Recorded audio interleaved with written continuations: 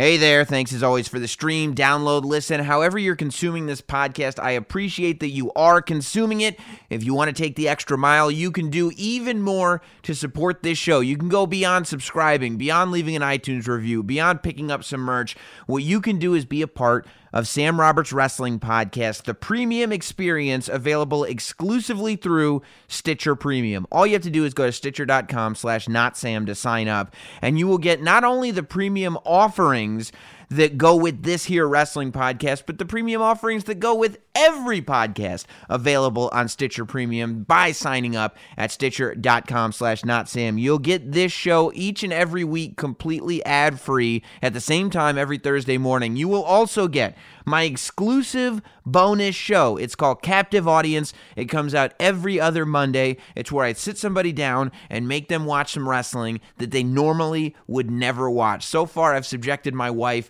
to quite a bit of torture, from Uncensored 95 to New Blood Rising. I made my dad watch WrestleMania 9. This week, I made my wife watch one of my favorite Royal Rumbles, a very controversial Royal Rumble 99. From start to finish, the whole 3-hour show, Jess and I sat down, we watched it, I explained to her what was going on, she had a lot of questions, and you can listen along with us as you watch on the WWE Network only at Stitcher.com/NotSam. Subscribe today to Sam Roberts Wrestling Podcast, the premium experience. And we now start today's wrestling podcast. Ladies and gentlemen, welcome to Sam Roberts Wrestling Podcast. Introducing your host from New York, here is Sam Roberts. 'Tis the season, it's finally here. The last Sam Roberts Wrestling Podcast before WrestleMania. Well, the last official episode. I would keep an eye on the podcast feed, as I may have bonus shows going up this weekend.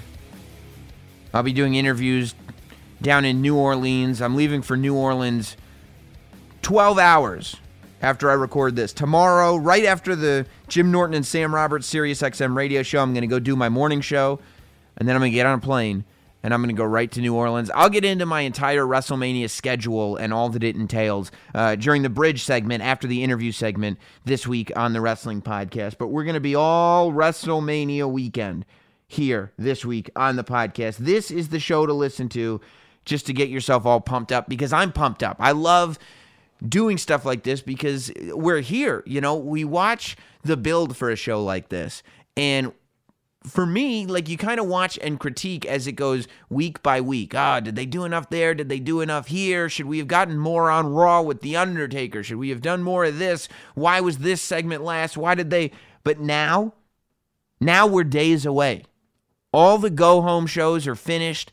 All we can do is sit there, look at this card that we've got headed into WrestleMania 34, and realize that it's all going to happen, right? There's no turning back at this point. We're going to get to see all this, and it really is going to be a fun time. It's my favorite weekend of the year by a mile, so to say I'm excited for it would be an understatement. We're going to break down the entire card, as well as the entire card for NXT TakeOver New Orleans in the State of Wrestling segment.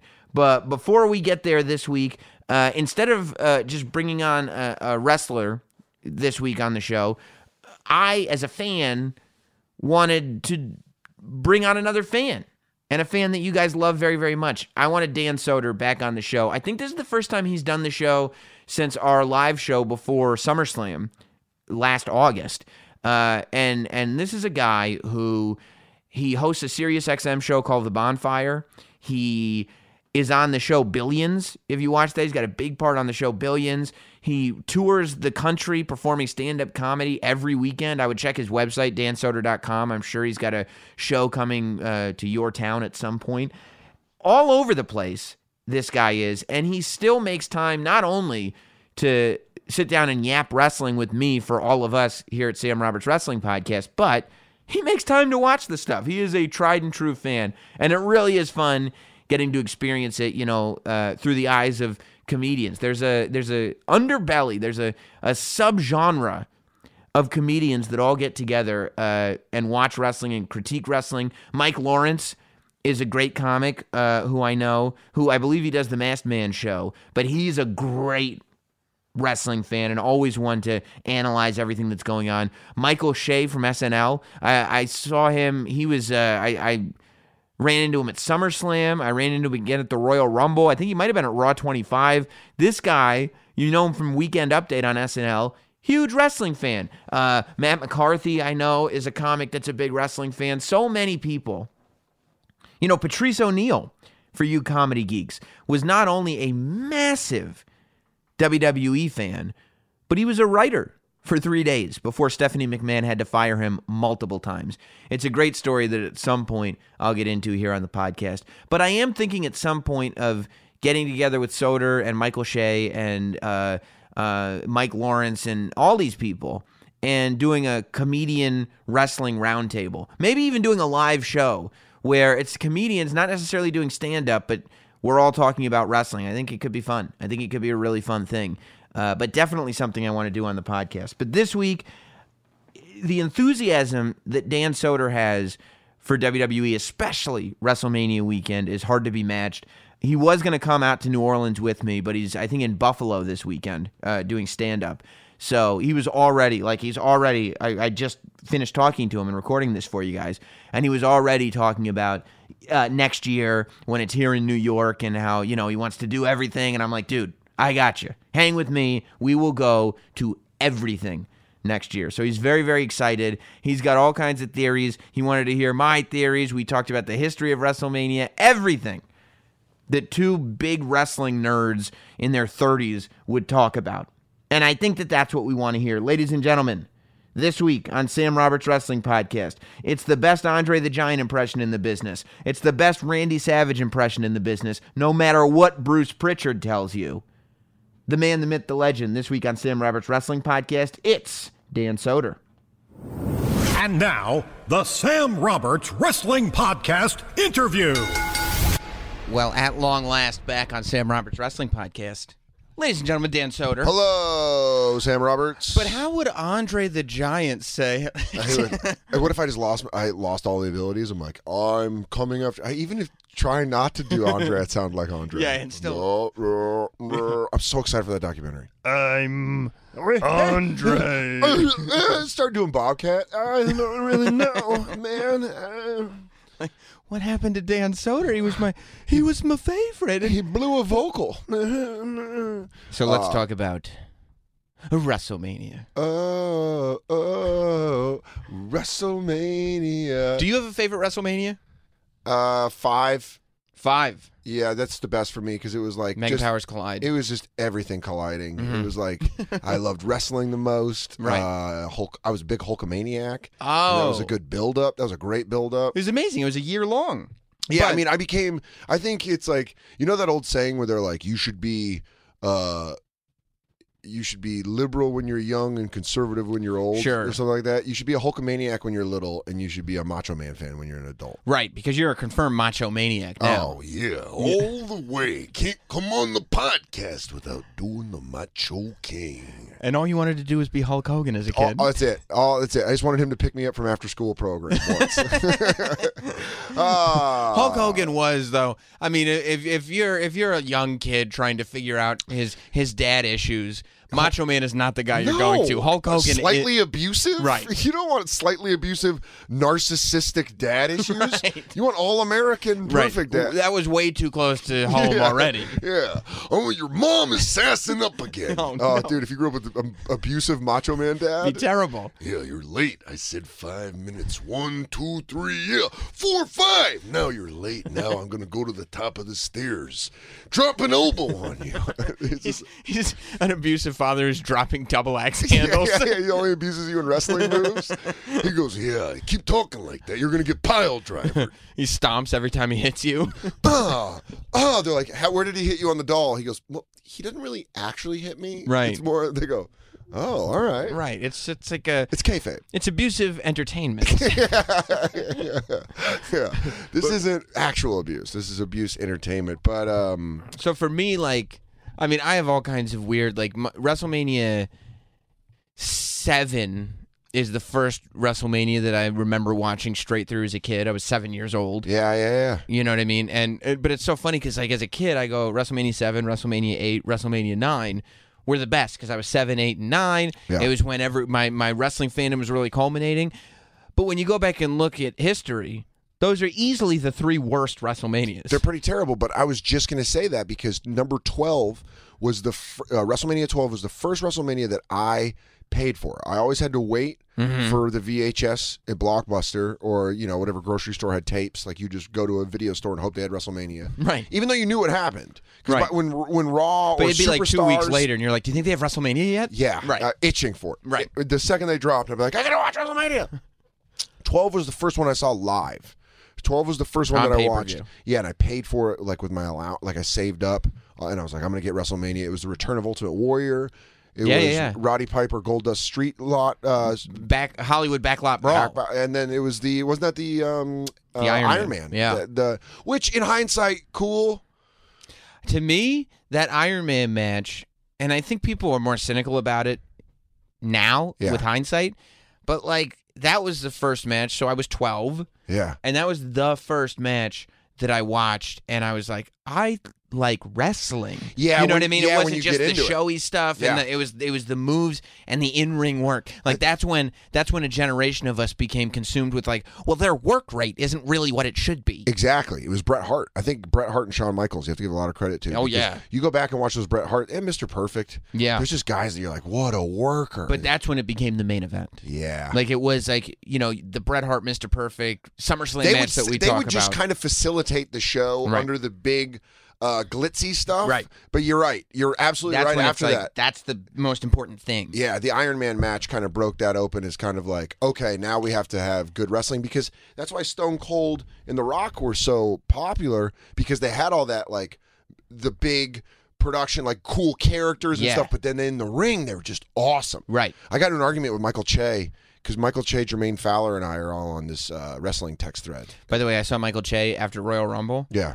And I saw him, he was like leaving, and he just goes, Sam, that was so fun. He was just in such a state of like glee. Yeah, that's what's great about like being friends with other wrestling fans. Is you're like, yeah, it is. It's really like, and the people on you're the right. Outside, it was fun. Oh man, I had. But I was supposed to be at that Royal Rumble, and I got the norovirus. I know. I was shitting and throwing up watching the. Well, your comedian friends had a great time, and I went on the floor to watch Nakamura win. And it was like, I just jumped into a sea of people. I was wearing my suit still from like the kickoff show. It didn't matter. What a great Rumble. Right. But we're here talking about all right, so I digress. Oh, I was arguing when I watched Wrestle Kingdom, the Jericho Omega match. I was like, that was like Austin Stone Cold 17, you know? And then we got into an argument. You mean Austin Rock? I mean Austin Rock 17. And he was like, okay. And I'm like, dude, that's a 45-minute match. And Jermaine Fowler and I were like trying to argue for Omega Jericho. And then Michael Che was like, go back and watch it. And I watched it. I was like, man, those guys were fucking great in the ring. And the way they worked together, I was like, I was wrong. But Omega Jericho's up there. Omega Jericho was great, but to start comparing things to Austin Rock WrestleMania 17, it gets sacrilegious. And it really was like a thing. Maybe you can talk to me about Austin Rock WrestleMania 19? 19 would be the one I should have made the argument for. Right. 17, I was like, I went back and watched it. I was like, oh, these are guys breaking right then, and they're just, I mean. Well, that trilogy. I'm going to watch that match tonight. You should. On my new TV I bought for WrestleMania. You want to know how big of a mark I am? I have been. I've needed a TV for probably 2 years. And Joe List was at my house. We were watching the 30 for 30 Bill Parcells, Bill Belichick documentary. And he goes, in a very Joe List way, he goes, how do you have 3 jobs and such a shitty TV? And I was like, it's fine. It's fine.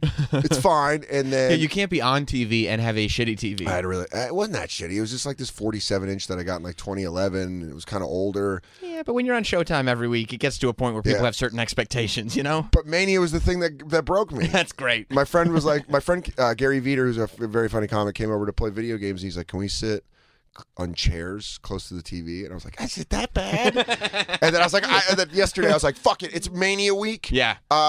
We wrapped Billions 2 weeks ago. I'm going back on the road. fuck this. I'm going to go buy a good Sony TV. Yeah. So I got a 62-inch to watch Mania. Oh, that's Mania. amazing.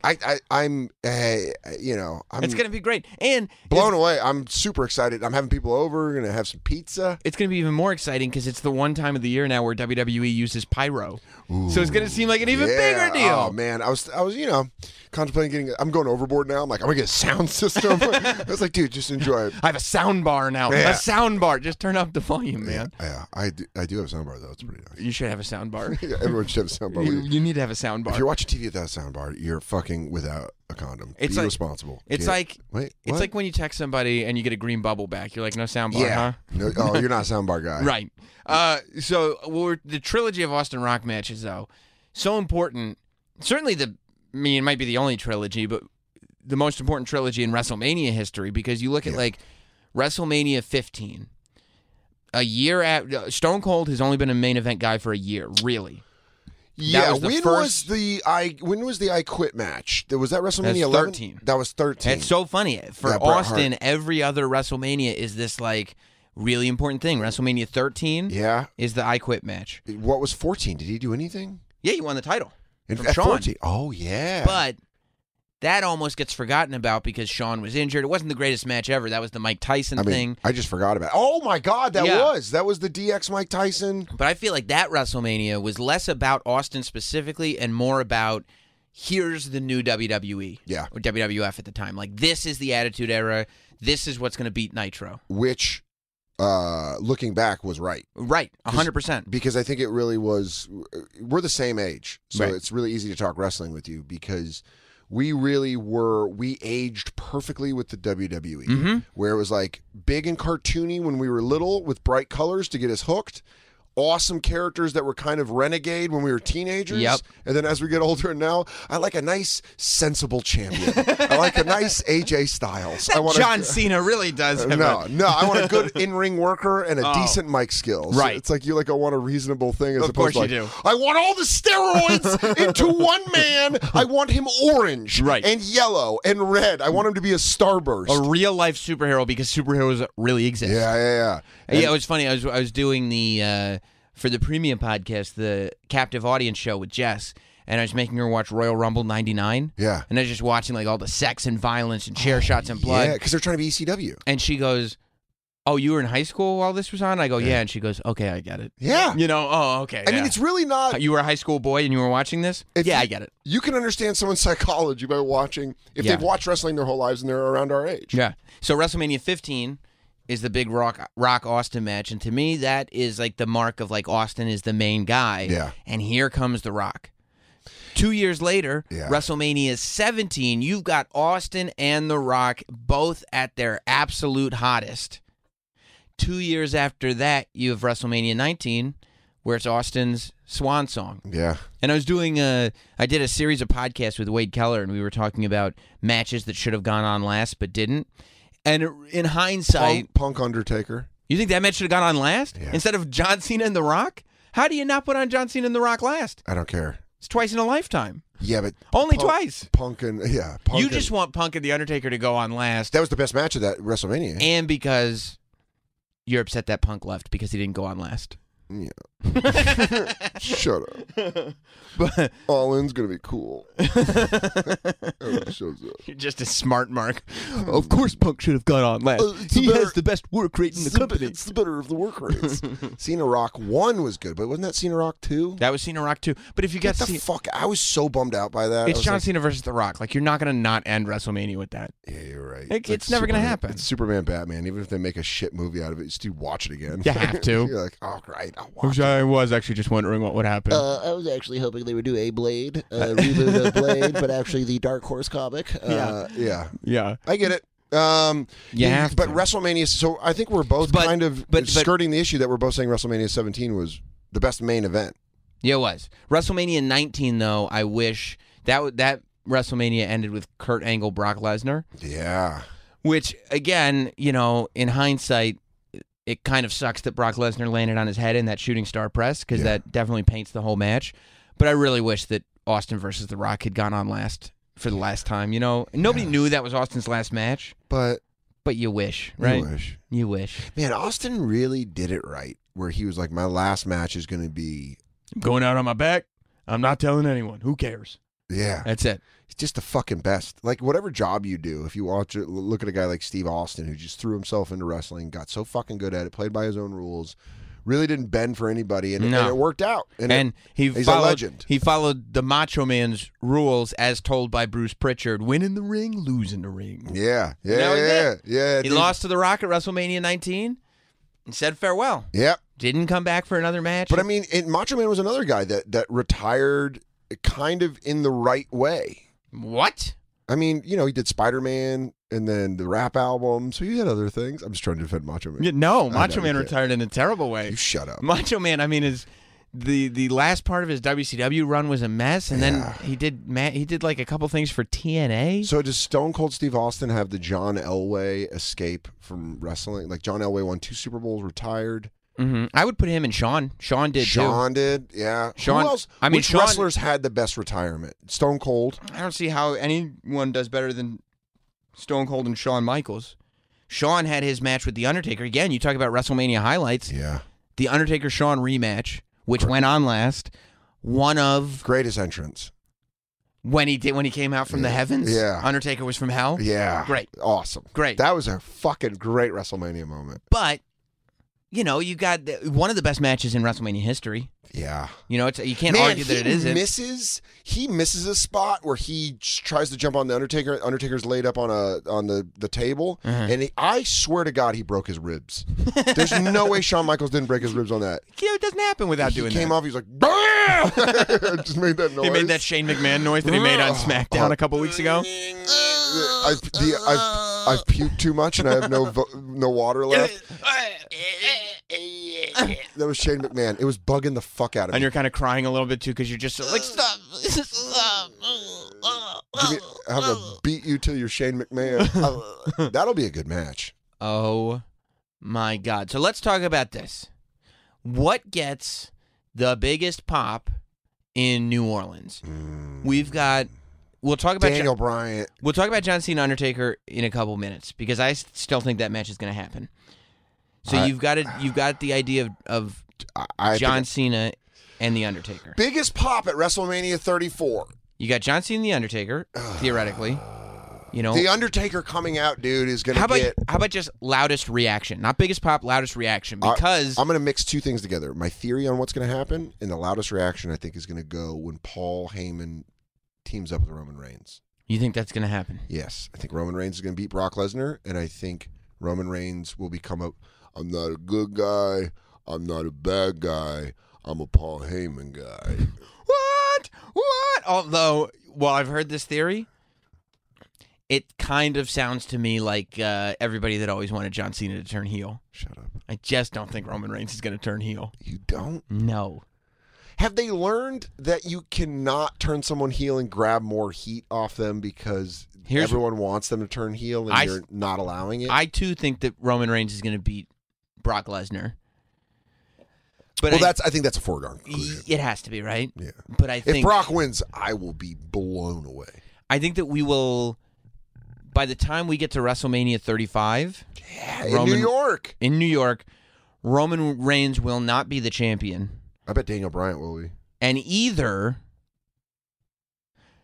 Braun Strowman will be wrestling for it or will be the champion. Yeah. I think, personally, in my own head, haven't talked to anybody, this is just from me as a fan watching this stuff, I believe that already, even if it's in the back of Vince McMahon's mind, I think Braun Strowman has taken Roman Reigns' spot. Oh. And they're too committed to Roman Reigns. They're like, no, we're going to try. But it's that thing of where you're like, you know how when you're in a long-term relationship, it takes half the relationship to get out of the relationship? Yep. Part of me feels like... They're in the getting out of the relationship with Roman Reigns They're stage? like, yeah, because they have a crush on Braun. And they're like, I could definitely get Braun, and I think my life would be so good if it were just me and Braun. He's so big. Right. He's just, Roman's fun, and I like his wet hair, but Braun's so big. I thought Roman was what I wanted because he's so hot. But turns out I wanted more of a big guy with personality. Braun Strowman gets me. He does. We just click. Yeah, I feel like... I bet he... I like showing off Roman Reigns to people, but I want to spend all my time with Braun. I mean, I just want to go home to Braun. Right. Who do you think Braun Strowman's partner is? So this is a good question, and this goes into my theory. Going against the most lackluster tag team of all time. You don't like the Bar? Dude, you cannot... Bar! You cannot buy heat for that team. Holy shit. They put them on every Raw. And every Raw, I'm like, yeah, sideways thumb for me too. Meaning, who gives a shit? Part of it is because... By the way, I love Sheamus and Cesaro. Right. Not together. Right. Part of that is because I think that they haven't fully established whether they're good guys or bad guys. No. That's, I think, the issue. Because I think they're a great team, and I think that they have amazing chemistry, and I like their matches, but I do need to know if they're good guys or bad guys. And go with the tag team name. Stop being Sheamus. The Bar! Yeah. The Bar sucks. You don't like that? No. I'm not a fan of Brothers of, what's Luke Harper's new tag team? You don't like the Bludgeon Brothers? The Bludgeon Brothers. I love the Bludgeon Brothers. That is such a... You had two great guys that had wrestling dark matches. I love the Bludgeon Brothers. I think they're great workers, but come on. And I'll tell you, at Fastlane, yeah, they won that crowd over when they interrupted that match because the crowd was booing when they interrupted the match. Really? And then once the beatdown happened, the crowd was like, look at that. Oh my. Luke Harper's got some, Eric Rowan's got some juice in the tank. That's quite a bludgeoning there. No, what a blood. So who do you think? So I think that So a couple weeks ago on the podcast, we talked about Braun Strowman winning that Battle Royal and how he, in effect, decimated the entire tag team division in one shot. So I'm going, okay, and they go, well, you can't just have Braun Strowman beat the Bar because now your entire tag team division is a waste of time. Yeah. And I go, yeah, that's true. But then I go, but what is more valuable? The entire tag team division or Braun Strowman? And I really sat on that, and I thought about it, and I went, you know what? Braun Strowman is more important than the entire division. If it's me, Braun Strowman is winning the tag team championships by himself at WrestleMania. I'd love to see that. Don't you love the idea of Braun coming out with the two belts? Because it also, people go like, oh, well, Braun Strowman should be in a big spot at WrestleMania. If you've got mainstream America, mainstream world now watching this show. Maybe you're a casual fan, maybe you're not a fan at all is watching this show.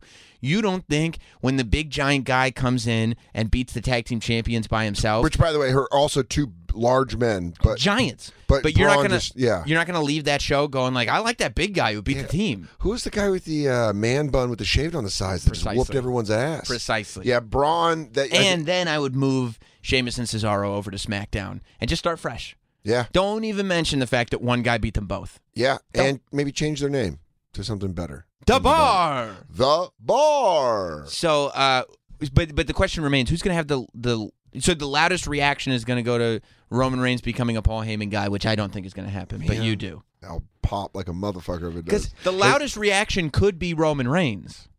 Just the wrong sound. Yeah, he could get a huge boo pop. 70,000 boos. It could happen. Oh, especially if it's very likely to happen. He wins that title and then he goes on the corner and throws the title over. Well, I think the boo is louder when the music hits. Oh yeah. That's where I think the boo comes in. I think there will be boos when he wins. I think it'll be a louder boo because I think we're almost conditioned as fans that when boo. That's kind of like when John Cena sucks. Right. I promise. More with Dan Soder in just a second. But as we talk about all these shows and where we started liking wrestling as kids and WrestleMania weekend and all the shows coming up this weekend, you sit there and you go, how do I get to experience these shows live? It's partly the financial burden of it, but really it's trying to find tickets to all these events. And I've got the spot that's going to help you with both of those problems. Ladies and gentlemen, let me tell you about SeatGeek. The SeatGeek app is this incredible app that is available for your phone. I would download it right now because what they do is they bring together data from all of the spots that you might like to get event tickets from, and they put them in this one convenient app that lets you know that you are getting the best possible deal on tickets to whatever you want to go to. If it's a wrestling show, you want to get your WrestleMania tickets for next year right away. You want to get tickets for SummerSlam, Survivor Series, maybe Backlash in Newark. They're all going to be available on the SeatGeek app. They have wrestling. You want to see Dan Soder live? They have comedy. They have Broadway. They have all kinds of sports. They have concerts. You want to see Jay-Z and Beyonce on the run? SeatGeek app is the way to go. They'll give you a seating chart. It'll show you all of the seats that are available for the event that you want to go to, and they'll grade the seats based on value. So if you don't care what it costs, you just want to sit in the front row, boom, there you go. That's what's available on the floor, right in the front there. If you want to make sure that you're getting the best deal on a ticket possible, go for the highest value grade. Get that one. SeatGeek is going to give you exactly what you're looking for, and it's guaranteed 100% authentic every single time. And here's the best news. Let's say you want to get the most expensive ticket available, but you still kind of want to get a discount. No problem. I understand that. So, just for the Sam Roberts Wrestling Podcast listeners, you guys are going to get $20 off your first SeatGeek purchase. That's right. All you have to do is download the SeatGeek app and enter promo code SAM today. S-A-M, SAM. That's promo code SAM, and you're going to get $20 off your first SeatGeek purchase. Get the app, put the promo code in, and now back to Dan Soder. Man, when I was saying, we were talking earlier about Hogan and Savage, I understood the Hogan thing. I remember being at SummerSlam with you a couple years ago and booing John Cena during the AJ Styles John Cena match.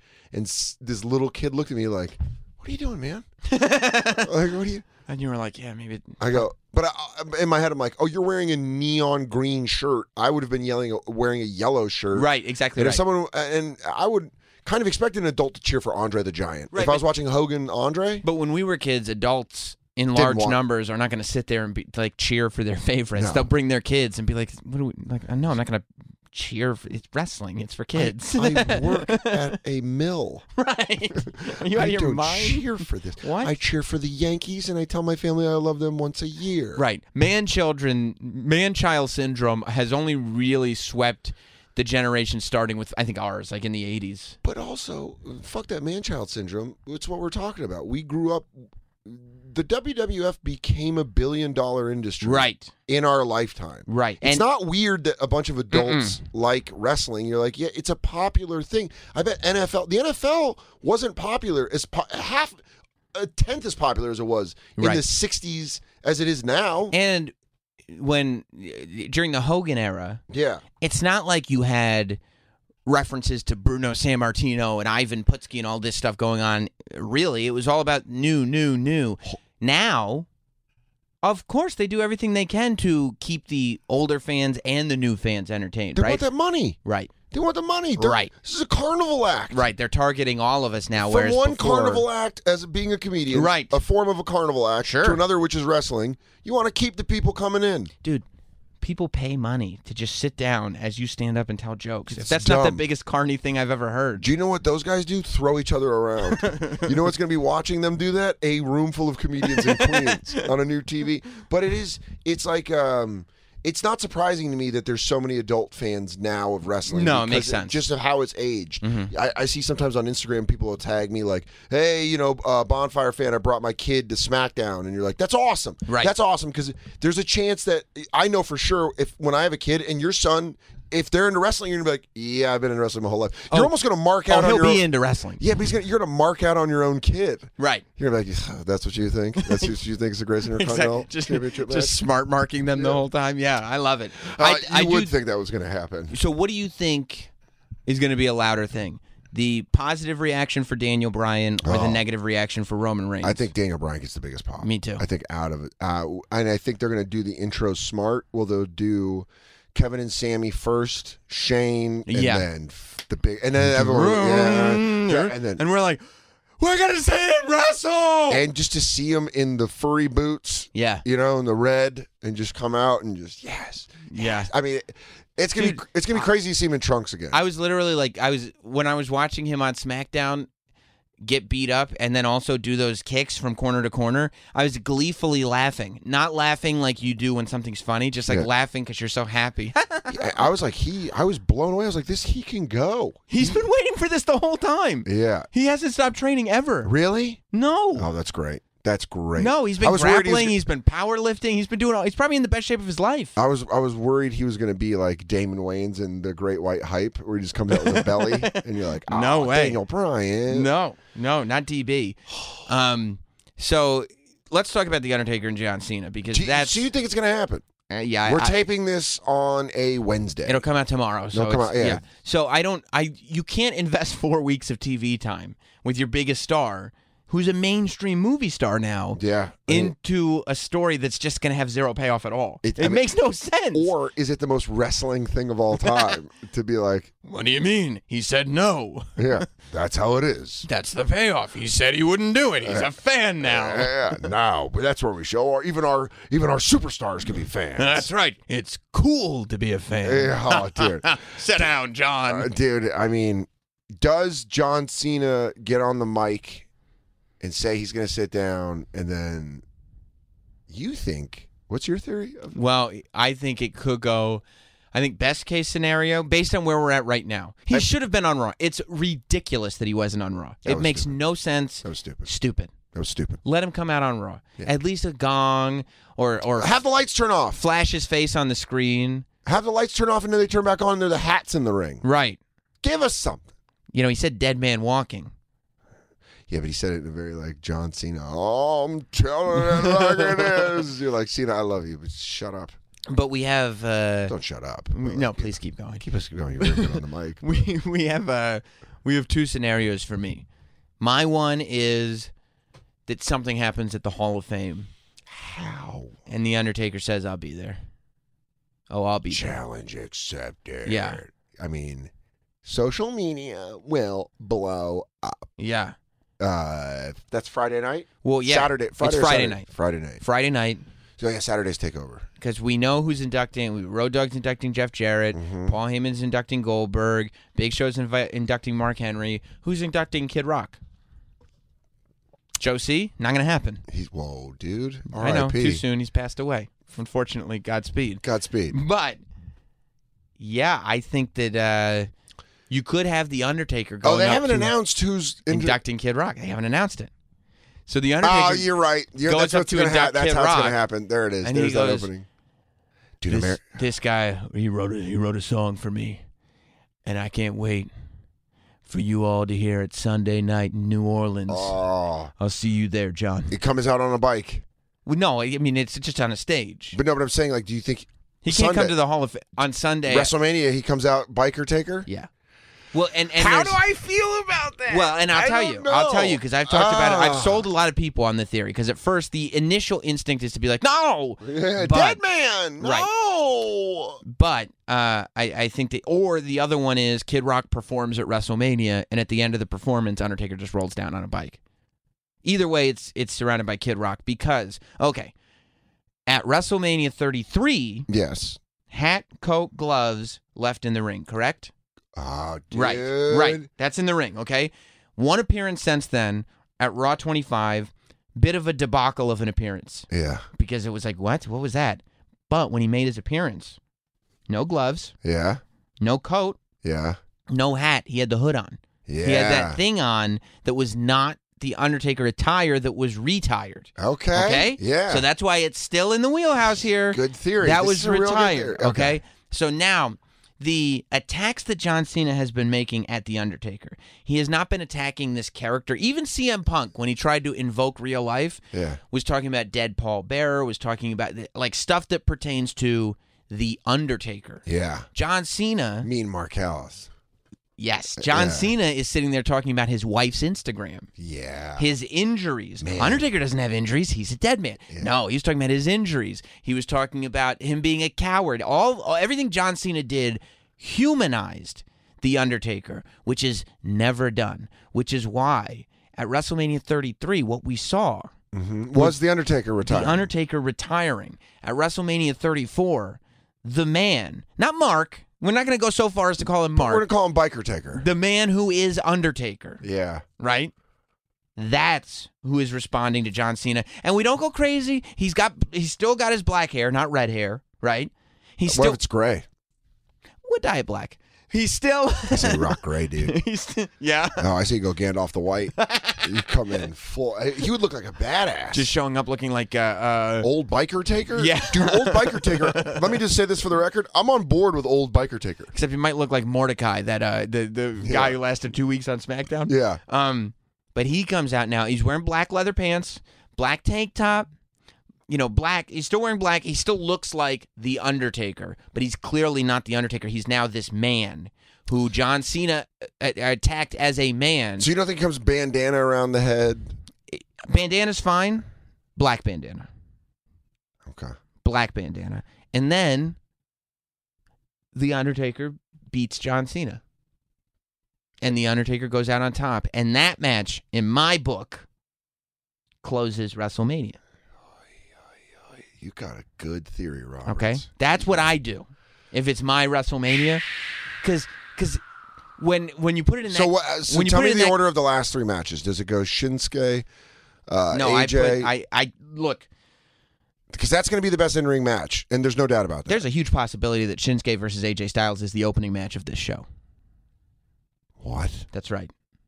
What? You're going to pull an ECW? There is a huge possibility, and that's because there have been world title matches. Yeah, I remember that. That will open the show. Not good world title matches. This one would set. I mean, if you're in the number 2 spot and they open Nakamura Styles WrestleMania 34, right, and you're in the second match spot, you're like, what the fuck, dude? Right. Now, they could also put it on... God, I can't wait for Mania. You're going to be there. You're working for them. This is I know, nuts. It's awesome.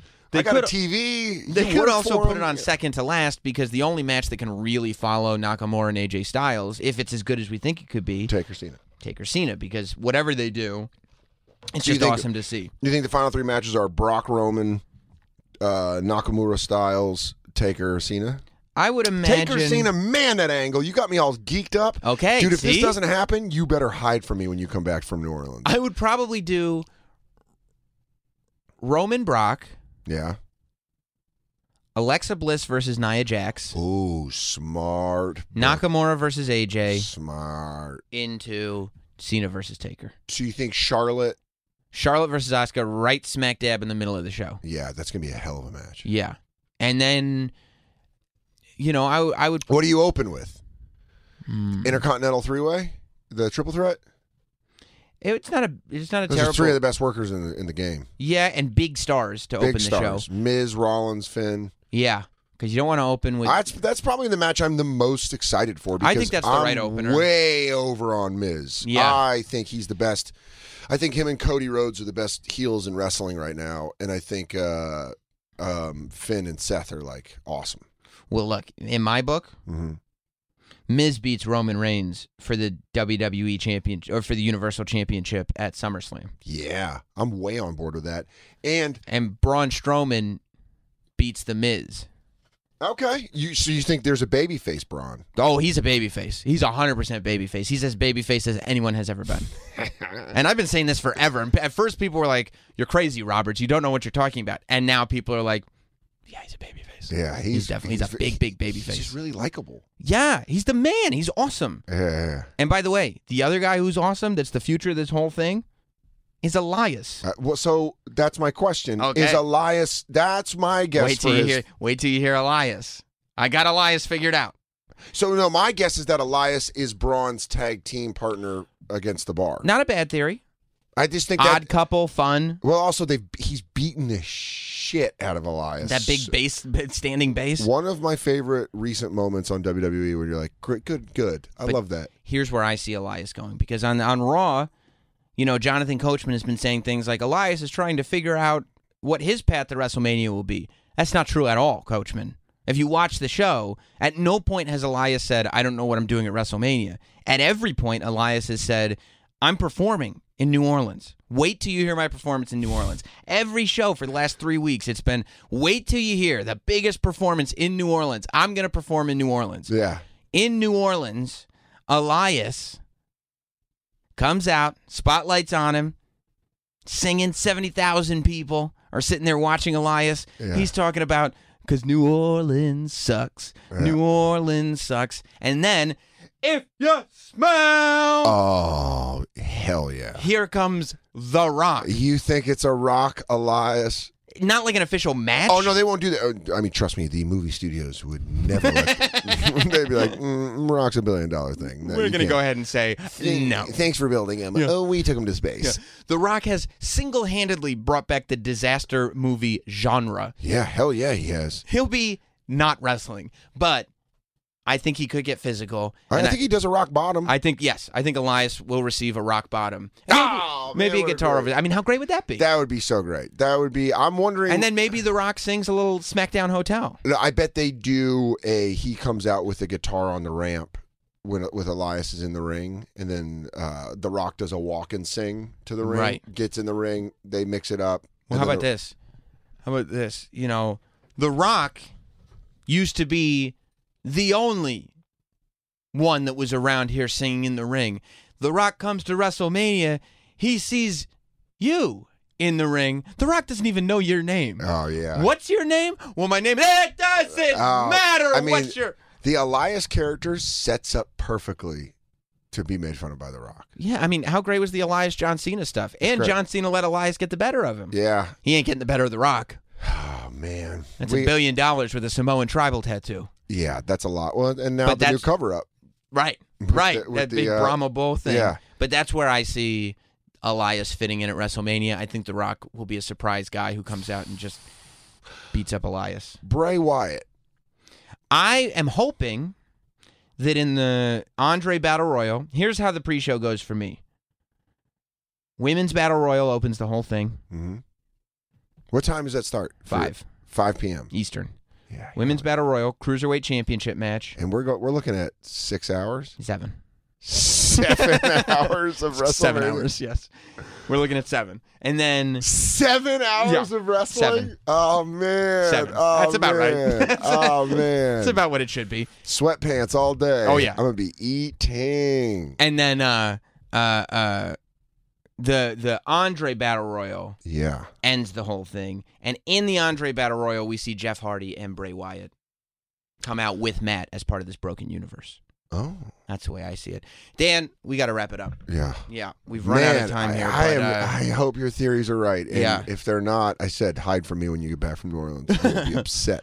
Well, I'm so glad you joined us and listen to The Bonfire and SiriusXM. Watch Billions on Showtime. And hell yeah. DanSoder.com. Thanks, buddy. Thanks, dude. Always good seeing you. I'll see you. I'm going to come on Jim and Sam next week. Okay, cool. Awesome. Next 2 weeks. I'll just see you soon. Bye. Bye. Here is Sam Roberts. So thanks to Dan Soder for being part of the podcast again. One of my favorite people to talk about wrestling with. I mean, he's a hilarious, hilarious dude. And some of his theories, they're not bad theories. The idea that Elias would end up being Braun Strowman's tag team partner, not a bad theory. The idea that Roman Reigns would become a Paul Heyman guy, look, I don't think it's a bad theory. I think it would be an exciting thing if it happened. I just don't think it's going to happen. I think that the idea of Roman Reigns turning heel can be filed away with the idea of John Cena turning heel. We're not living in the WWE that we were once living in, where Stone Cold might turn good guy, bad guy. The Rock might turn good guy, bad guy. Now, if we've got a guy who's a bona fide good guy, we're back to the Hulk Hogan era where that guy's not changing unless something revolutionary like the NWO pops up. And I don't see WWE making a move like that, especially with what's been invested in Roman Reigns right now. So we're going to get into the whole WrestleMania card, what order I would put the matches in, maybe what I would have happen in them, as well as the entire NXT TakeOver New Orleans card in the state of wrestling. I can't wait to get down to New Orleans. I'm flying out there tomorrow afternoon. On Friday, the annual tradition of Radio Row is happening. I think this has got to be my, 29 I started, 29, 30, 31, 32, 33. This is like my 6th time at WrestleMania Radio Row. It's a really, really fun thing to do where a bunch of media people, radio people generally, set up their radio shows and you sit at tables at WWE Access. So you get to see the place without a crowd in there because it happens at like 6 o'clock in the morning.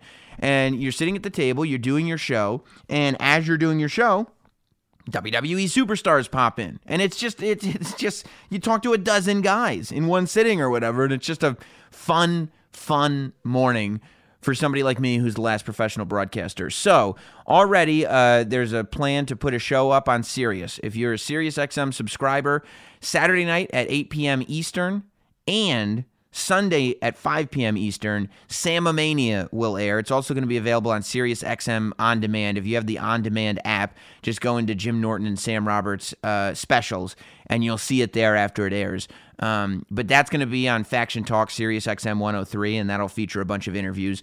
Obviously, the interviews will also air on this podcast.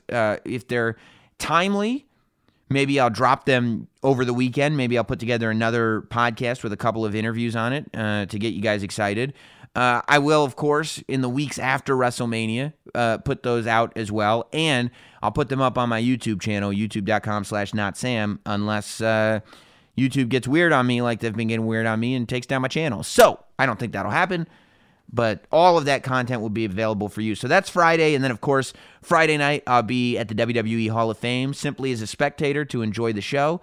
Another great annual tradition of seeing everybody. And that's going to be a blast there at the Smoothie King Arena. On Saturday night, I will be at NXT TakeOver. I will be a part of the NXT TakeOver pre-show panel along with Charlie Caruso and, for the first time, Pat McAfee, who's a former NFL player. He does a show on Barstool now, and it'll be a lot of fun to see what he brings to the show. It's his first time doing stuff with WWE. You know, only a year ago, I was pretty new. I started in December of 2016. So, you know, WrestleMania weekend, which is only my, I guess the TakeOver show was my third show, and WrestleMania was my fourth show. So now we're a year and change in. And I can't tell you how much I've learned, an immense amount, and hopefully you've watched me develop and progress, and I'll continue to progress. But that's always something I love doing, because I love breaking down the NXT product, and I find that the stories that are told on NXT are so something you can sink your teeth into that it becomes a lot of fun to talk about those stories on a pre-show. So that's Saturday. Sunday, of course, is the big day. The WrestleMania and the WrestleMania kickoff show. Believe it or not, they're happening on the same day. Kickoff show starts at 5 p.m. Eastern, and I'll be doing my deal in the crowd, as you know I like to do. Same thing I did at Royal Rumble, same thing I did at Raw 25. I'll be a man with a microphone amongst the people there during the WrestleMania kickoff show. So if you see me, say hello and follow me around, and maybe we'll get your mug on camera. Hopefully some of you guys are wearing Sam Roberts t-shirts and Not Sam t-shirts. And it'll motivate me even more to get you guys on there. So I'm super excited about that. I'm super excited about the weekend. And then I'm coming home on Monday. I would love to stay for Raw and SmackDown and do the whole thing and just run away with the circus.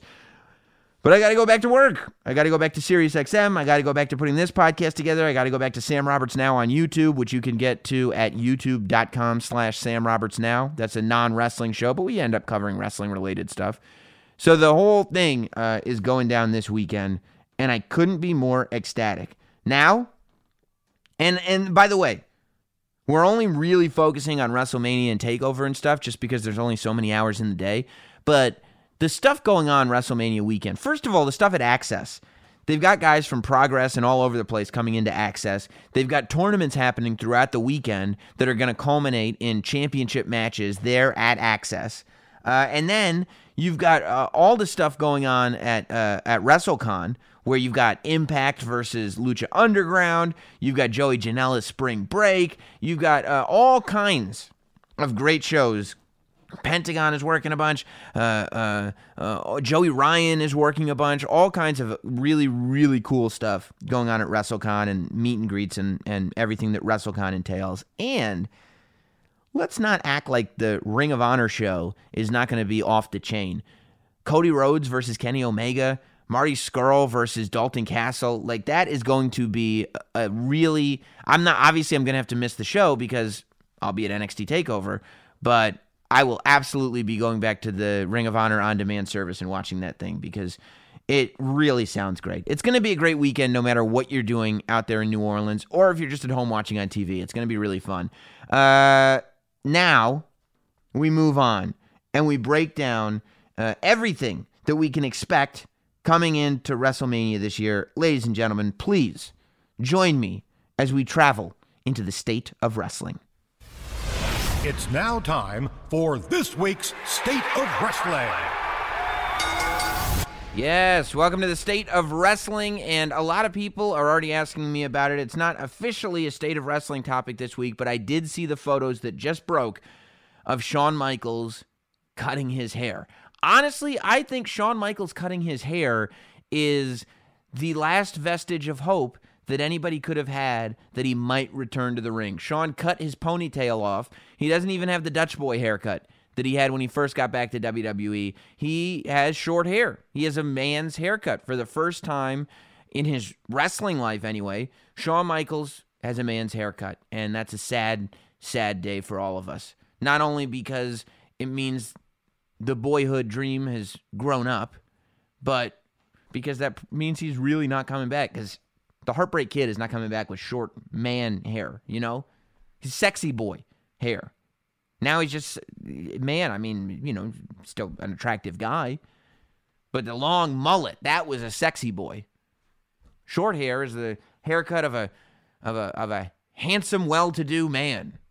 And that doesn't have the same ring to it. So I think that does officially put a nail in the coffin of the wrestling career of the Heartbreak Kid. But we kind of knew that was inevitable anyway. So, yes, Shawn Michaels does indeed have short hair. I see some people on Facebook. Of course, we're at facebook.com/NotSam if you want to watch State of Wrestling live when I record it. He got the corporate cut. He did indeed get the corporate cut. It's a sad day. It's a sad day. It says Triple H did the same, and he still wrestles, but Triple H was moving into a different part of his career. He's becoming an executive, and that was part of his character as well. Shawn doesn't want to wrestle anymore, so I just don't see it happening.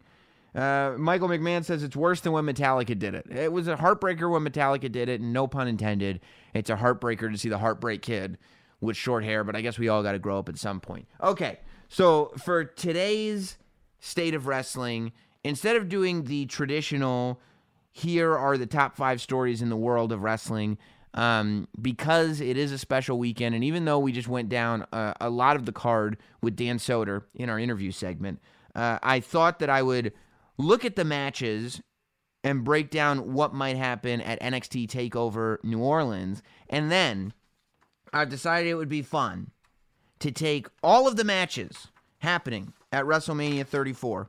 I put them in order, I booked the show, and I'll tell you what I think should happen in each of them, okay? So that's what we'll do this week on the State of Wrestling, just because it is such a big weekend and WrestleMania 34 is such a big deal. So, at TakeOver New Orleans, I would probably start the show with, I might start the show with the ladder match, to tell you the truth.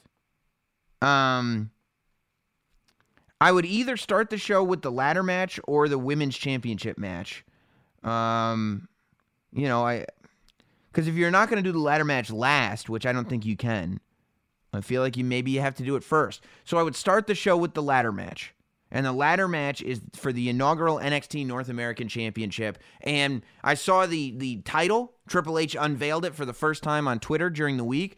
And it's gorgeous. I love that it's got an old school look to it. It looks like an old, like, Bruno Sammartino era championship title. I think it looks so cool. So I love what the championship looks like, and I think it's original and it's a fresh take in the sense that it doesn't look like anything in WWE right now, but it feels very wrestling. And to me, that's what NXT is about. NXT embraces wrestling and the traditions and the way we grew up watching, I think, more so than WWE does. So I love what the championship looks like.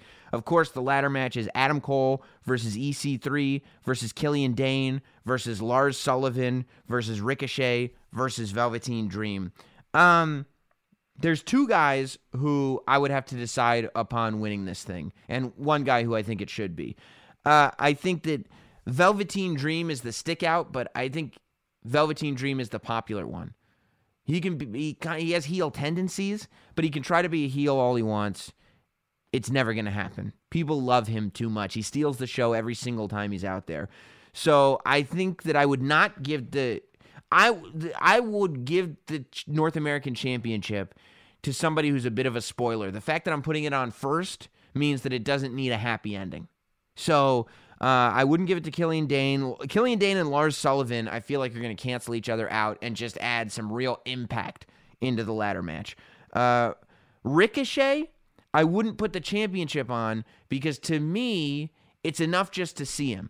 Ricochet in this 6-way ladder match at an NXT TakeOver show, just being there is enough of a, oh my God, for Ricochet. He gets what he would get out of the match just by showing up. So I don't think there's any reason to put that championship on him. And quite honestly, I think that he will be performing for 205 Live in no time anyway. I would put the title, and Velveteen Dream, as I said, I think that people want it too bad. I think that he's too big of a star without it, that he doesn't need it either. Ricochet just being there is enough. He doesn't need to be the champion. And Velveteen Dream is such an enormous star as it is. He never needs to hold a title in NXT. He can be, if he were wrestling in the main event for the championship, I don't think anybody would be complaining. So that leaves us with the two people that I think need to act as spoilers in this match, Adam Cole and EC3, and I would probably put the North American Championship on EC3, and I would use the championship as a moment to establish EC3 as a bad guy, as a heel. You can really establish somebody as a heel by making them a heel champion. So that's what I would do. You've got Adam Cole, who's done ladder matches before. You've got Ricochet, who's like, a high-flying guy. Like, these guys are supposedly... EC3 is not a ladder match guy. EC3 is a sort of classic buff dude wrestler. And as much as people love him and as much as people are excited that he's there, he has the potential to be that obnoxious heel. And I think that that's what he needs to be. And I think him being the champion instead of Adam Cole, instead of Velveteen Dream, instead of Ricochet, he can establish his heeldom quickly. So that's who I would put the title on there. I would probably follow that up with the Tag Team Championship match, which is the Undisputed Era versus the Authors of Pain versus Roderick Strong and Pete Dunne. I would leave the title on the Undisputed Era because I think that the Tag Team Championship makes that faction stronger, and they need a championship. Adam Cole not being the North American champion is made okay by the Undisputed Era. On Wikipedia, it says Adam Cole and Kyle O'Reilly, but it's... if Bobby Fish is injured, maybe it is Adam Cole and Kyle O'Reilly. The Undisputed Era being the tag team champions, I think, helps take away the sting of Adam Cole not being the North American champion, if that makes sense. And I'm ready for the Authors of Pain to go up to the main roster immediately. And quite frankly, I think Roderick Strong and Pete Dunne are stronger as singles. And I think Roderick Strong would be a great guy to feud with EC3 over the North American Championship in NXT. You move on to the singles match for the NXT Women's Championship. That is the match I would put on third. That's Ember Moon versus Shayna Baszler. I would have, I would consider putting the championship on Shayna Baszler. I really like Shayna Baszler. I can believe her as a bad guy. Depending on how strongly they want to go with this thing, I wouldn't mind seeing Shayna Baszler as the women's champion and seeing Ember Moon go back to chasing that thing. I wouldn't mind seeing Shayna Baszler almost cast in a Brock Lesnar type role for the women in NXT, where she's just choking people out and appears to be unstoppable and is injuring people. And let's highlight the fact that since her last title shot, she's had several months more experience and has learned and has adapted. That makes her even more of a challenge. So I would probably move the title over to Shayna Baszler for this one. I would then go to the NXT Championship match, which is Andrade versus Aleister Black. I would keep, I think it's going to be a hell of a match. I think both Andrade and Aleister are going to try to steal the show. I think at the end of the day, it's going to be Zelina Vega that steals that match because she's just a performer on a different level at this point. But I think that Andrade should walk out the champion. I love Andrade as champion. I think since winning the title, he has exemplified what the championship can do for characters. And I think that Aleister Black honestly could be on the main roster by Monday. So it's not a big loss. Being in this match is and trying to steal the show, having a great match with the champion is almost Aleister Black's graduation ceremony. He doesn't need the title. He's ready to have a great match with the champion of the world and then go on to the main roster, as far as I'm concerned. That's where I would go. And then I think you have to main event. And then Alan is asking me, so are you putting Adam Cole in back-to-back matches? And I am. I think it adds to the story. I think if you put Adam Cole, if he survives this ladder match and then goes into the tag team match, you're kind of going to assume that Adam Cole's going to lose. But I think you can actually make Adam Cole look stronger by losing this ladder match. He goes back, he tapes up his arm, he comes back out to defend the tag team championship, and he ends up winning now. So he actually avenges that loss and let Adam Cole get the pin and be like, I can't believe after that ladder match war that he went through that he just won the thing. So yeah, I would do that. And I would do that with Andrade and Aleister. I would end the show with Gargano versus Ciampa. And we've watched Gargano lose a lot of big matches lately. He's almost taking on a 2018 Tommy Dreamer type role that Tommy had in ECW, where Johnny is the crowd's favorite. Johnny is the guy that's having show-stealing matches. I mean, the title match that he had with Andrade at the last TakeOver, he put up his career. Before that, even the show-stealing tag ladder match that he lost alongside Tommaso was a big deal. It had everybody talking the night that Ciampa turned on him.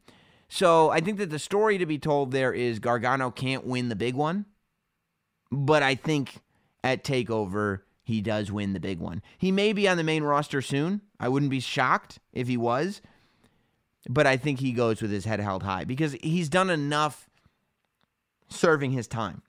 And I think you can still make Ciampa look scary without and let Gargano sneak out a victory. That's what I would do. Some people are saying Black needs to stay in NXT for a bit more. I don't think so. I think he's ready. I think Aleister Black is ready, and I think he's just such a unique character and has such a unique look that for me, he's ready to go. Okay, look, I am ready to break down WrestleMania. WrestleMania, I have it as 15 segments, not counting promos and stuff, 15 matches and or segments, including the pre-show. We found out this week that the pre-show will contain, we were talking about this last week and trying to figure it out. I didn't think they would put both Battle Royals on the pre-show, but they are. It's both Battle Royals and the Cruiserweight Championship match going to be on the pre-show. So, I thought we should break down every match and put them in order of where they're going to be on the card. So here we go, WrestleMania 34. All right? This is how Sam Roberts lays out WrestleMania 34. Are we ready? Okay. We start at the kickoff show. First match up is the Women's Battle Royal. And I know what you're saying. What does it do to the women's evolution, if the women are curtain jerking, as they say? If the women are wrestling first at WrestleMania? And I've got to tell you, I think that you've got enough female representation on this show that it doesn't hurt it. The women can afford to go on first without looking bad, because you've got a couple matches on this show where you could leave WrestleMania talking about the women of WWE. So I don't think it's an issue in this case just because you've got two women's championship matches, a women's battle royal, and a match, a mixed tag involving women. So that's 4 matches altogether, out of whatever it is, 14, I guess, which is not bad considering where we were only a couple of years ago. Also, I think the women need to have something to work against that's current. Not just have this story of women for so long were shown in this way and now we're going to be shown in this way. I want to hear Bayley and Sasha Banks tell this story of at WrestleMania 32. I want to hear Sasha Banks say, at WrestleMania 32, my face was on the stadium. I was in one of the top matches at WrestleMania 32. Only 2 years later, at WrestleMania 34, I'm in the opening match of the kickoff show. I want Sasha Banks, I want Becky Lynch. I want these women to have something like that they have to fight against. Even more so, even more than just being a woman and proving yourself in the industry. I want a little more something to fight against. And that way it'll become even more special when eventually, praise be, we finally get to that Becky Lynch versus Sasha Banks match. Inevitably, it's got to happen. And it can be amazing. But I think if you go from like, look, we were in the opening match of the kickoff show, we're going to go ahead and tear the house down now the next time you give us an opportunity. That's a story I want told, and it's not damaging to the women as a whole. I think in the women's battle royal, a lot can be done. I think that the story of the women's battle royal has got to be between Bayley and Sasha Banks. I don't think either one of them should win the match because I think that they should cancel each other out. They should basically eliminate each other. I want to see some Sid Justice, Hulk Hogan action. You know, I want to see Bayley get eliminated by Sasha Banks. Sasha Banks say she's sorry. Bayley extend her hand to shake Sasha Banks' hand. Sasha grab it. Bayley pull Sasha right over the top rope. And Bayley gets some edge about her. You know, I think that... honestly, I wouldn't mind seeing one of the girls from Absolution win the women's battle royal. I think both Mandy Rose and Sonya Deville are perfectly capable of it. I think there's a lot of ways it could go, and we could also have some surprises in that. So I'm not going to predict winners for either of the battle royals, just specific things that I think should happen. The second match on the kickoff show, in my book, should be Cedric Alexander versus Mustafa Ali. The second match, let's split up the battle royals. Second match on the kickoff show is the finals in the Cruiserweight Championship. And because it's felt like this thing has been all about Cedric Alexander since the beginning, you know, before this Cruiserweight tournament started, he was already in the title picture. So it's kind of been inevitable. But because Mustafa Ali has turned so many heads in the last month or two, because he's gone out of his way, because he's made his own promos and posted them on Twitter. His story is getting out there. It's becoming viral, and people care about Mustafa Ali, and he's doing something that hasn't been done before in terms of who he is and how he's portrayed. I think that Mustafa Ali should walk out of WrestleMania as the Cruiserweight champion. You know, I think people expect it to be Cedric Alexander. It's almost a foregone conclusion. And I think that the fact that it was almost a foregone conclusion before the tournament even started, as soon as the tournament was announced, they said, okay, I guess this is what Cedric Alexander will do to win. I think it should be Mustafa Ali walking out of WrestleMania with the Cruiserweight title. That's just what I think. I think we then go to the Andre Battle Royal, where who knows who's going to win. You know, last time there was an Andre Battle Royal, Tatanka and Shaq were in it. So I don't, or 2 times ago, I suppose. So, you know, I can't call it. Gronk entered in last year. I wouldn't have predicted that Mojo Rawley was going to win the Battle Royal last year. The year before that, Baron Corbin's appearance was a total surprise. He came over from NXT to win the Battle Royal. I thought that was great. That's what that Battle Royal should be all about. People making an impact. Maybe Aleister Black wins this year, you know? Who knows? Maybe one of the Street Profits win this year. You never know who's going to win this thing. So I don't want to predict who's going to win the Battle Royal because it could go in so many different directions. But what I do want to see from the Andre Battle Royal is I want to see Matt Hardy utilized in a way. This is the last match before the pay-per-view officially starts, the last match of the kickoff show. I want broken Matt Hardy to come out, and I want the Broken Universe to be with him. And I want the Broken Universe to be Brother Nero. And I want the Broken Universe to be Brother Bray. I want to see Broken Bray Wyatt accompanying Broken Matt to the ring.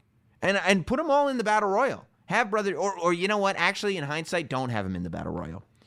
Have Matt Hardy in the Battle Royal and have Brother Nero and Brother Bray on the outside, just simply there to support Matt Hardy. Really drive home that they are disciples and that they are soldiers in the I'm sorry, I keep saying broken. I meant woken. They are disciples in the Woken War, and they are Woken warriors. They are there simply to support Woken Matt Hardy in his quest to win that Andre the Giant Memorial Trophy. And I think that that'd be great. I think people will lose their minds if they see Brother Nero and whatever Woken Bray looks like. I think that could be a really cool thing and something that adds some personality and some storyline and some reason for being into that Andre Battle Royal, because sometimes it feels like it can be filler. That gives it a purpose. That's something that I would absolutely add. Diego says, how about John Cena in the Battle Royal? Win it, cut a promo on Undertaker. He shows up, tombstones in him, and that's it. No. I think John Cena is separate. Let the Battle Royal be about the Battle Royal. Let the Battle Royal be a chance for Matt Hardy to shine. Let the Battle Royal be a chance for Mojo to have a spot. Let the Battle Royal be a chance for Zack Ryder to have a spot. If you just have John Cena win the Battle Royal, what was the purpose of the Battle Royal? John Cena has already won everything there is to possibly win. There's no reason for it. So, and I wouldn't have John Cena on the kickoff show unless he's in the audience as a fan, because that's what he said he was going to do, be a fan. So that's where I think that's going to go. I would open the show. WrestleMania starts. It's apparently there was like video that came out on someone's Instagram where they showed them testing pyro. So I would imagine that WrestleMania is the one show of the year where they will have pyro. Even though there's a domed roof, we'll still have some pyro, which is awesome. I love pyro. The opening match of WrestleMania, I would make it Miz versus Finn Balor versus Seth Rollins. And that's for a couple reasons. Number one, you've got the Intercontinental Championship front and center. Number two, somebody's got to open it. And number three, you've got mega star power to start the show. You've got Miz, you got Finn Balor, and you got Seth Rollins. Three of the biggest names in WWE start the show. That lets you know how loaded this card is. When you've got those three guys as your first match, you're in for a massive, massive show. I think if you, and I would have Miz introduced first. If you go, we're here, we're live at WrestleMania, blah, blah, blah, blah, blah, there's crowd shot, yeah, whatever that WrestleMania song they're playing is, all over the place. Then, I came to play. Here comes the Miz. We're ready. We're jumping right into it. And a match with a storyline with three of the biggest stars in the industry in it starts the show. We're jumping in head first into WrestleMania, right? I'd have that match go, make it an awesome match. 15 minutes, maybe even 20, but probably about 15 minutes. Quick pace, boom, boom, boom, boom, boom. Probably have The Miz walk out as Intercontinental Champion. I don't think that's the night. At some point, you got to take the championship off him because I think he can do even bigger and better things. But I think that might happen the night after WrestleMania. If you're going to take the Intercontinental title off of The Miz, do it on Monday. Let The Miz walk out of WrestleMania as the champion. He did it again. Oh, he did it again, and he's talking about his kid again. I'm so sick of hearing about it. Great stuff. Miz walks out of the opening match of the WrestleMania pay-per-view, still Intercontinental Champion. Everybody's excited. We see the top three stars. Now, second match of the night, it's time for your Raw Women's Championship. By the way, I see Chase saying it's tradition that champion comes out last. I mean, you got to watch the show. I don't think that when villains are champions, very, very frequently villains come out first. So that's why I would definitely put The Miz out first. Second match of the night. Alexa Bliss versus Nia Jax. The women's championship is on the line. We can talk about the story that's taken place. Nia Jax is a role model. Of course, this is the first of two women's matches where a title is on the line tonight. And in this match, Nia Jax becomes your Raw Women's Champion. I think that's it's a good deal. I think that it's a good deal, and I think it's a positive thing. And it gives Nia Jax a chance to be Nia Jax. I want to see her dominate some people and have people question who is going to be able to take the women's championship off of Nia Jax. That's how I feel. Now that the crowd has settled in, they saw the top three stars, they saw this women's match, it's like, okay, now we're started. Straight to it. No more waiting. Kurt Angle and Ronda Rousey versus Stephanie McMahon and Triple H. Match number 3 of the night. Kurt Angle and Ronda Rousey versus Stephanie McMahon and Triple H. That is, and the reason that's my third match is, I think that there is a chance that it may not be, who knows how smooth Ronda Rousey or Kurt Angle will be You know, it's all speculation at this point because we haven't seen all that much from Kurt Angle and we've seen nothing from Ronda Rousey. So, you know, Triple H is going to be able to do a lot in that match, but who knows how smooth it'll be? Who knows how long it'll go? You know, probably not more than 10 minutes. You know, I'm sure Ronda Rousey, I'm sure it'll be very, very well choreographed, and that they'll do things that specifically highlight positive things that Ronda Rousey can do. So I think that clearly Ronda Rousey and Kurt Angle will win the match. It's Ronda Rousey's start into what presumably will be a WWE career. But, yeah, I would put that match on third and be like, wow, there's a lot going on here tonight. Okay? Now, as we're getting over, seeing the star power, seeing Ronda Rousey do a couple of things that were impressive, crowd goes down, only to hear, "Aw, New Orleans!" We go nuts again because here come the New Day. Match number 4 at WrestleMania is the New Day versus the Usos versus the Bludgeon Brothers. Now, this is a perfect match because it'll be a great match that has the ability to follow all the energy that is going to be sucked out during that Angle, Rousey, Stephanie, Triple H tag match because of the star power. The star power itself is going to drag energy out of us, right? So what's going to be able to pick to allow us to dip down for a second and then pick us right back up? It's that tag match, the triple threat tag match from SmackDown, Usos, New Day, and Bludgeon Brothers, and I would let this night belong to the Bludgeon Brothers. I think that this should be the time that they step up. Going forward, the Usos can feud with the Bludgeon Brothers, and I really still believe that after WrestleMania, the New Day will break up. But I think that that's going to be a very, very good match. I think Angle and Rousey versus Stephanie and Triple H is going to be all about that star power and spectacle. I think this triple threat tag match to follow that is going to be all about just great wrestling and doing something that we, the fans, really, really love. So we see new tag team champions in the Bludgeon Brothers. We're kind of disappointed because we love the Usos and we love the New Day, and the Bludgeon Brothers just kicking ass. We like the Bludgeon Brothers, but they're bad guys.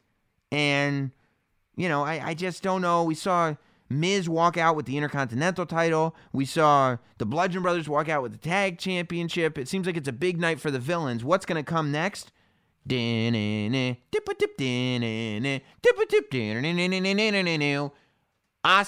versus Charlotte. Our 5th match of the night is Asuka versus Charlotte. Asuka's streak is on the line. Charlotte's SmackDown Women's Championship is on the line. Now this match, folks, this is an epic match. I'm talking 25 minutes. These two go at it, and they put on a show that could potentially steal WrestleMania altogether. This could be match of the night, and it's right smack dab, just about in the middle of the show, Asuka versus Charlotte. Now, what happens when Asuka takes on Charlotte? Huh? Here's what happens. It's back and forth a lot. There's near falls. We can see it in these two eyes, okay? Charlotte has never taken on anybody like Asuka. Asuka has defeated everybody there is to defeat, but she hasn't defeated Charlotte. Charlotte doesn't generally get beat on big shows, especially like WrestleMania, and she wears that title with pride. Before Asuka showed up, Charlotte was known as the Queen Bee of the WWE. Charlotte was head and shoulders above every other female on the roster. And here comes Asuka, and it's all anybody's going to talk about. Asuka could win over here. Charlotte. Asuka gets the Asuka lock on. Charlotte gets those long legs on the rope. Charlotte gets the figure 8 on. Asuka's able to squiggle all the way to her ropes. Asuka's kicking her in the head as hard as she can. Charlotte's chopping her in the chest as hard as she can. It's a hard-fought matchup. 25 minutes in, Charlotte's arm and shoulder are sore from the Asuka lock. Asuka is very, very weary, and she can barely use her legs because of that figure 8. And after 25 minutes, Charlotte is going to get a roll-up, just like her dad would do, Nature Boy Ric Flair style. Ric Flair never won with a figure 4. Ric Flair won with roll-ups and stuff like that. Charlotte is going to get Asuka in a small package. Asuka knows how to fight, but Asuka doesn't know how to deal with the tricks of the dirtiest player in the game. Charlotte, with almost no energy left in her body, rolls up Asuka and gets her for the pin. 1, 2, 3. Asuka's first defeat happens at WrestleMania, and it's to Charlotte.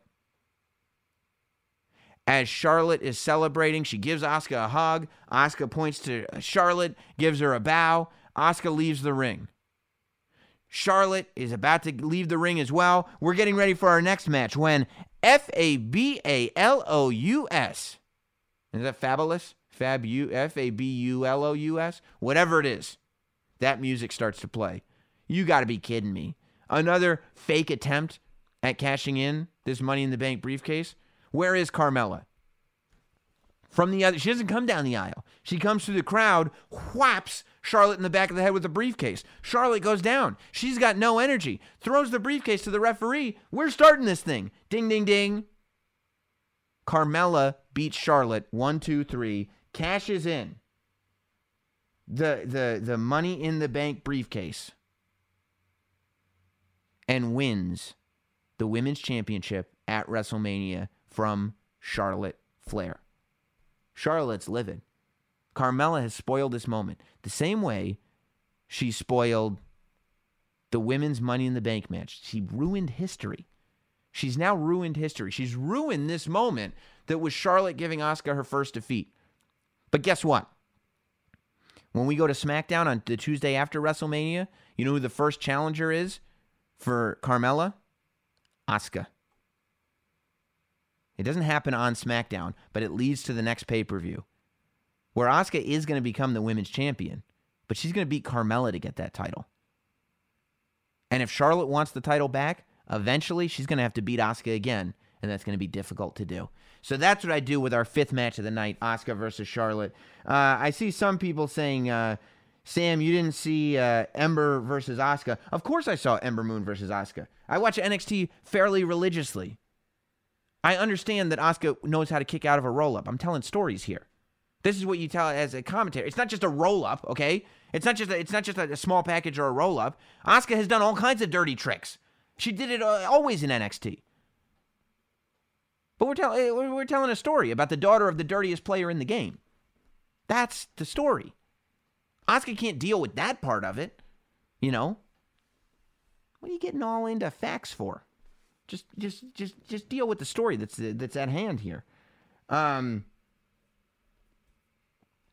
We then go to number 6, and you're like, oh my God, what match can possibly follow Asuka versus Charlotte, Asuka getting her first defeat, and then Carmella coming in and cashing in?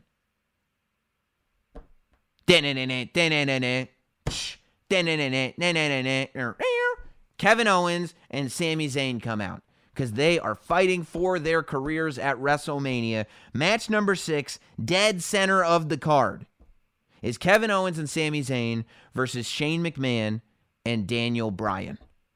We have Kevin Owens and Sami Zayn. They come out as a pair first. Then Shane McMahon comes down the aisle. And then comes Daniel Bryan. Biggest reaction of the night. No one's noise will compare to the noise that is made for Daniel Bryan. I mean, it's going to be incredible. Fans are going to be losing their minds at the fact that Daniel Bryan is really, really back. Is he really back? He is really back. And he's wrestling, and he's putting on a clinic. And, I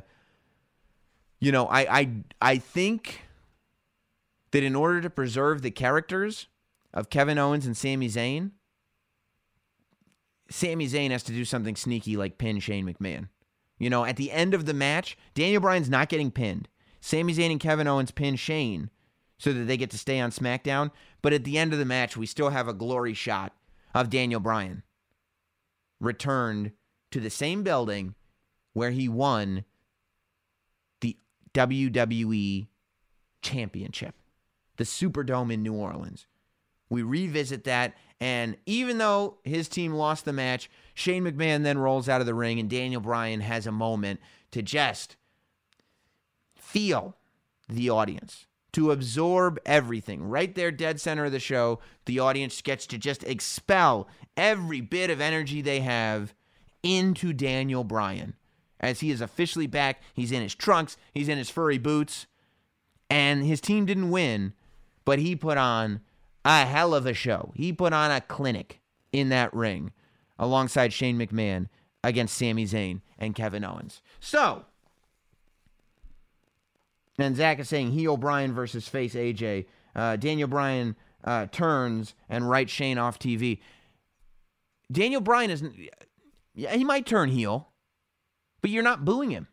Nobody's booing Daniel Bryan in his return match. Nobody's booing Daniel Bryan in the Superdome.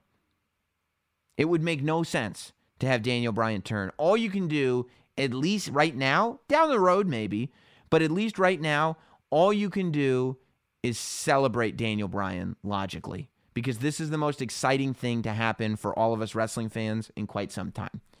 So, it wouldn't, and then to go to SmackDown and have him be a bad guy and think that in reality, people aren't just going to be ecstatic to see him wrestling again, it doesn't make sense to turn him heel. So that's why I would have Shane McMahon get pinned.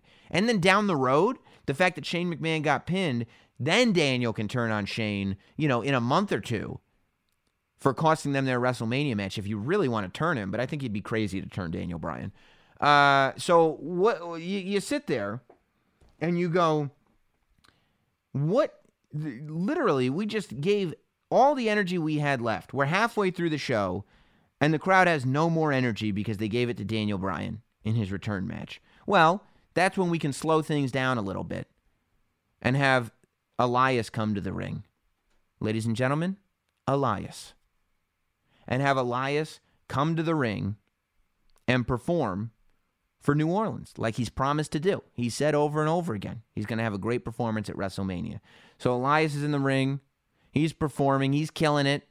He starts off with a really pleasant song. He's playing his guitar. Everybody's impressed. Then he starts talking about how much New Orleans sucks. New Orleans sucks. New Orleans sucks. New Orleans sucks. Only to be interrupted by, if you smell. Oh my God, as if we couldn't get more excited. Here comes The Rock to interrupt Elias. That's when Elias says he doesn't know. The Rock says it doesn't matter what Elias' name is. He does all his catchphrases. Elias takes a swing. He catches him with the rock bottom. Rock gets up on the second rope, puts his hand in the air, puts his eyebrow up, and everybody in New Orleans just goes nuts for the guy because he's just the greatest dude ever. So that's The Rock's moment. He comes on, rock bottoms Elias, leaves him for dead, and that's it for Elias too, okay? After that, we got to sweep up the ring. So while we're sweeping up the ring, that's when the Hall of Fame folk come out and stand there on the stage. And everybody, and they accept being, in the Hall of Fame. You got Jeff Jarrett and Kid Rock and Bill Goldberg and Ivory and Mark Henry and the Dudley Boys and everybody. They're all up there accepting their awards, right? After that, who's going to be responsible for getting the crowd back up? It's going to be the Bar. And again, you talk about champions. And some people are saying Kid Rock eliminates or interrupts Elias. Not going to happen. Kid Rock is being used later on the show. I'll tell you about that. And Jeff Jarrett has to be up there on stage to accept his Hall of Fame thing. That's why The Rock interrupts him. And The Rock, of course, sings, by the way, too. He does give a little bit of a rock concert. Since Rock's baby left him. The whole thing. So, the Bar comes out. Even though they're champions, they are introduced first. Braun Strowman comes out, and he says that this is the time when he introduces his partner. He was told that he had to have a partner. But here's the thing. He don't follow the rules. Braun Strowman goes at it solo. It's Braun Strowman versus the Bar for the Tag Team Championship. And I struggled with this for a while. I said, is it worth sacrificing your entire tag team division just to make Braun Strowman look like $1 million? And I decided one thing. Yep. Braun Strowman beats the Bar for the Tag Team Championship. Sucks for Cesaro and Sheamus. Not the most pleasant thing in the world. I love that team. Love those guys. Braun Strowman is too important. A lot of people are saying Braun Strowman got screwed. Last year he didn't have a WrestleMania match. This year he's in this weird tag team thing. He doesn't get screwed if he's got no partner, and he's the first guy to ever hold both championships by himself. And then to try to make the world forget that Sheamus and Cesaro lost to one guy, send him over to SmackDown right away. Send Sheamus and Cesaro over to SmackDown. We forget the Braun Strowman thing ever happened. They do have a whole new career over on the Blue brand. And Braun Strowman shows up on Raw on Monday night, ready to defend the Tag Team Championship by himself. And you go with that for a little while. It keeps Braun Strowman, because otherwise you're going to want Braun Strowman in a WWE Championship match immediately. Everybody loves Braun Strowman. So, let Braun Strowman be the solo Tag Team Champions for a while. I think it's great. Controversial call, but I think it's great. It says a lot of people are saying the Big Show could be Braun Strowman's partner. Yeah, that could be cool. Be cool to see. Love the Big Show. Big Show's in amazing shape. He's definitely going to be in town. He's inducting Mark Henry into the Hall of Fame. It's possible, but if it were up to me, I'm just saying if it were up to me, this is what I would do. I'd have Braun Strowman beat the Bar by himself. Because people are going to leave WrestleMania going, I like that big guy who beat the tag team. I like that big guy who's the tag team champions on his own. You know, the casual person is going to be saying that. So, and that's important for WrestleMania. We move on now to the 9th match of the night, following the Bar versus Strowman. It's Roman Reigns versus Brock Lesnar, which shocks everybody. Everybody thought that was going to go on last, but it goes on 9th.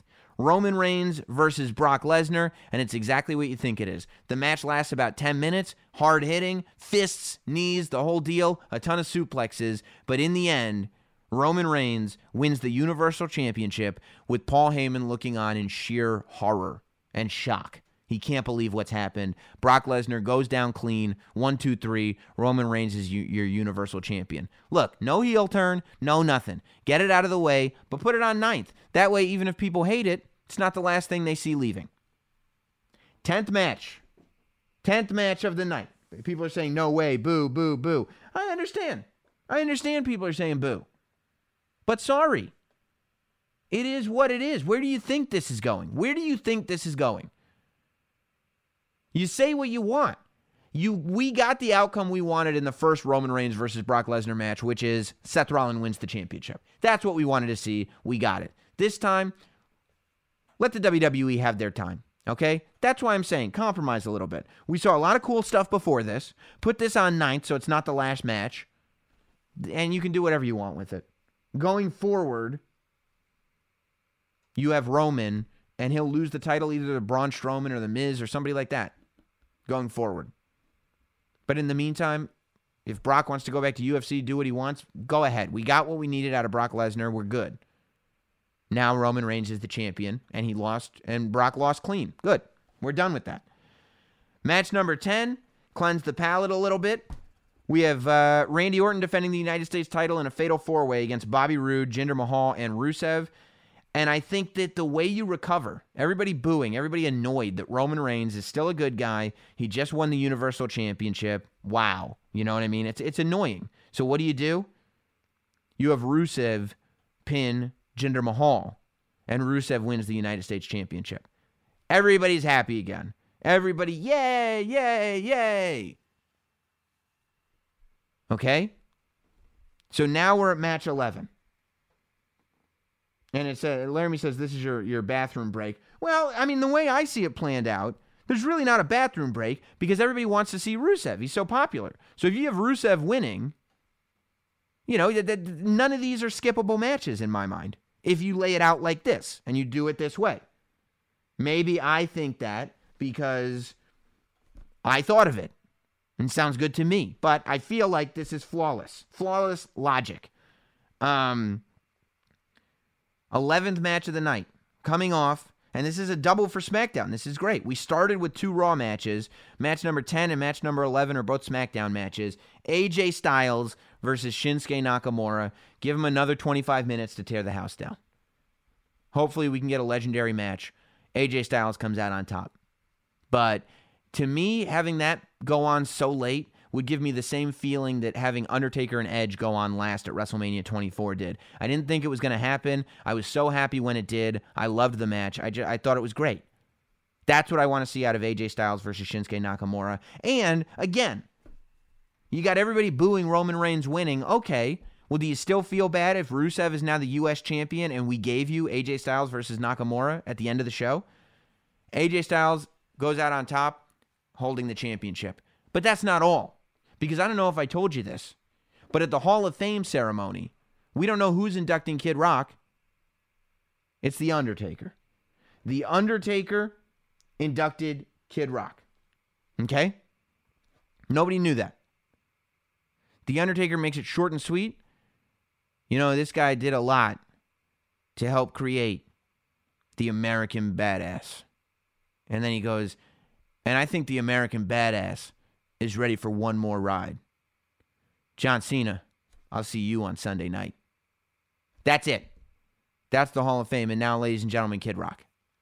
Kid Rock comes out, he does his speech, but everybody's just freaking out because of what just happened with The Undertaker. Who cares, right? Kid Rock now comes out and performs. John Cena comes out. Kid Rock performs The Undertaker's American Badass. Undertaker comes out. He's all in black. His hair is black. Everything's black. But leather pants, t-shirt, schmuck t-shirt with the sides cut off, and bandana. And Undertaker rides his Harley to the ring one more time because Undertaker and John Cena close WrestleMania. John Cena comes out. His music plays. Where are you, big man? I saw you at the Hall of Fame. Where is The Undertaker? Are you scared? Remember that song? You go, Dead Man Walking. Are you scared? Not keep rolling. I am American Badass. Da, da, da, da, da, da, da, da. Here comes The Undertaker on his bike. The Undertaker's real retirement match is the last match of WrestleMania 34. The character's last match was WrestleMania 33. The man's last match is WrestleMania 34. This whole story has been about John Cena calling out the man that is The Undertaker, not the character. So the man that is The Undertaker comes out on that bike with Kid Rock performing. And in his last match in WWE, The Undertaker, in his leather pants, with his bike at ringside, tombstones John Cena for the 1, 2, 3. And The Undertaker is victorious. That, my friends, is how you end WrestleMania. And by the way, his exit music, even though he's American Badass Undertaker, his exit music is that funeral dirge. His exit music is the gong. And we close WrestleMania 34 with that arm raised one final time. Because in 365 days, The Undertaker goes into the Hall of Fame. That, my friends, is how I would do WrestleMania 34. Based on what we have in front of us, I feel like that show would make me very, very happy in my head. I've played it out. I'm very, very happy with that show. And that's how I would get it done. A lot of people, so the gimmick is retired, but the man is not. Let's see. Undertaker drops that at the Hall of Fame, and the WWE uses social media to advertise. Yeah, I think, the Undertaker should do it at the Hall of Fame. Keep in mind, USA is airing the Hall of Fame on Saturday. So if word gets out that the Undertaker was at the Hall of Fame that was live on the WWE Network, people are going to watch on Saturday. And if you watch the commercial for the Hall of Fame, it said that the Kid Rock induction was going to be on, because the USA version is a very, very condensed version of what's a pretty long show. But Kid Rock is going to be on the USA show. I noticed that when I was watching Raw and saw the promo. You can put that on the USA Network and drive people to watching the WrestleMania pre-show on Sunday on USA and then tuning in to the WWE Network to watch WrestleMania, which, by the way, is free for new subscribers, in case you hadn't heard. That's how I do it, baby. That's how I do it. Hall of Fame is on Friday. It's on USA on Saturday. It's live on Friday on the WWE Network. It's airing on USA on Saturday. So yeah, there it is. That's where I see my scenario for WrestleMania 34 going. That's not a prediction. That's not rumors. That's not anything except me in my head looking at the matches this afternoon, mixing them around in order and thinking about what I would do with each match. I hope you've enjoyed it.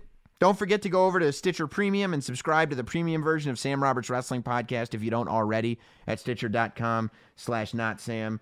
I appreciate you guys all being here. Have a wonderful, wonderful WrestleMania weekend. I can't wait to see what happens. And I will see you next week here on Sam Roberts Wrestling Podcast. Thanks for listening. Follow at Not Sam on Twitter, Instagram, Facebook, and YouTube. And subscribe for free to listen every week to Sam Roberts Wrestling Podcast.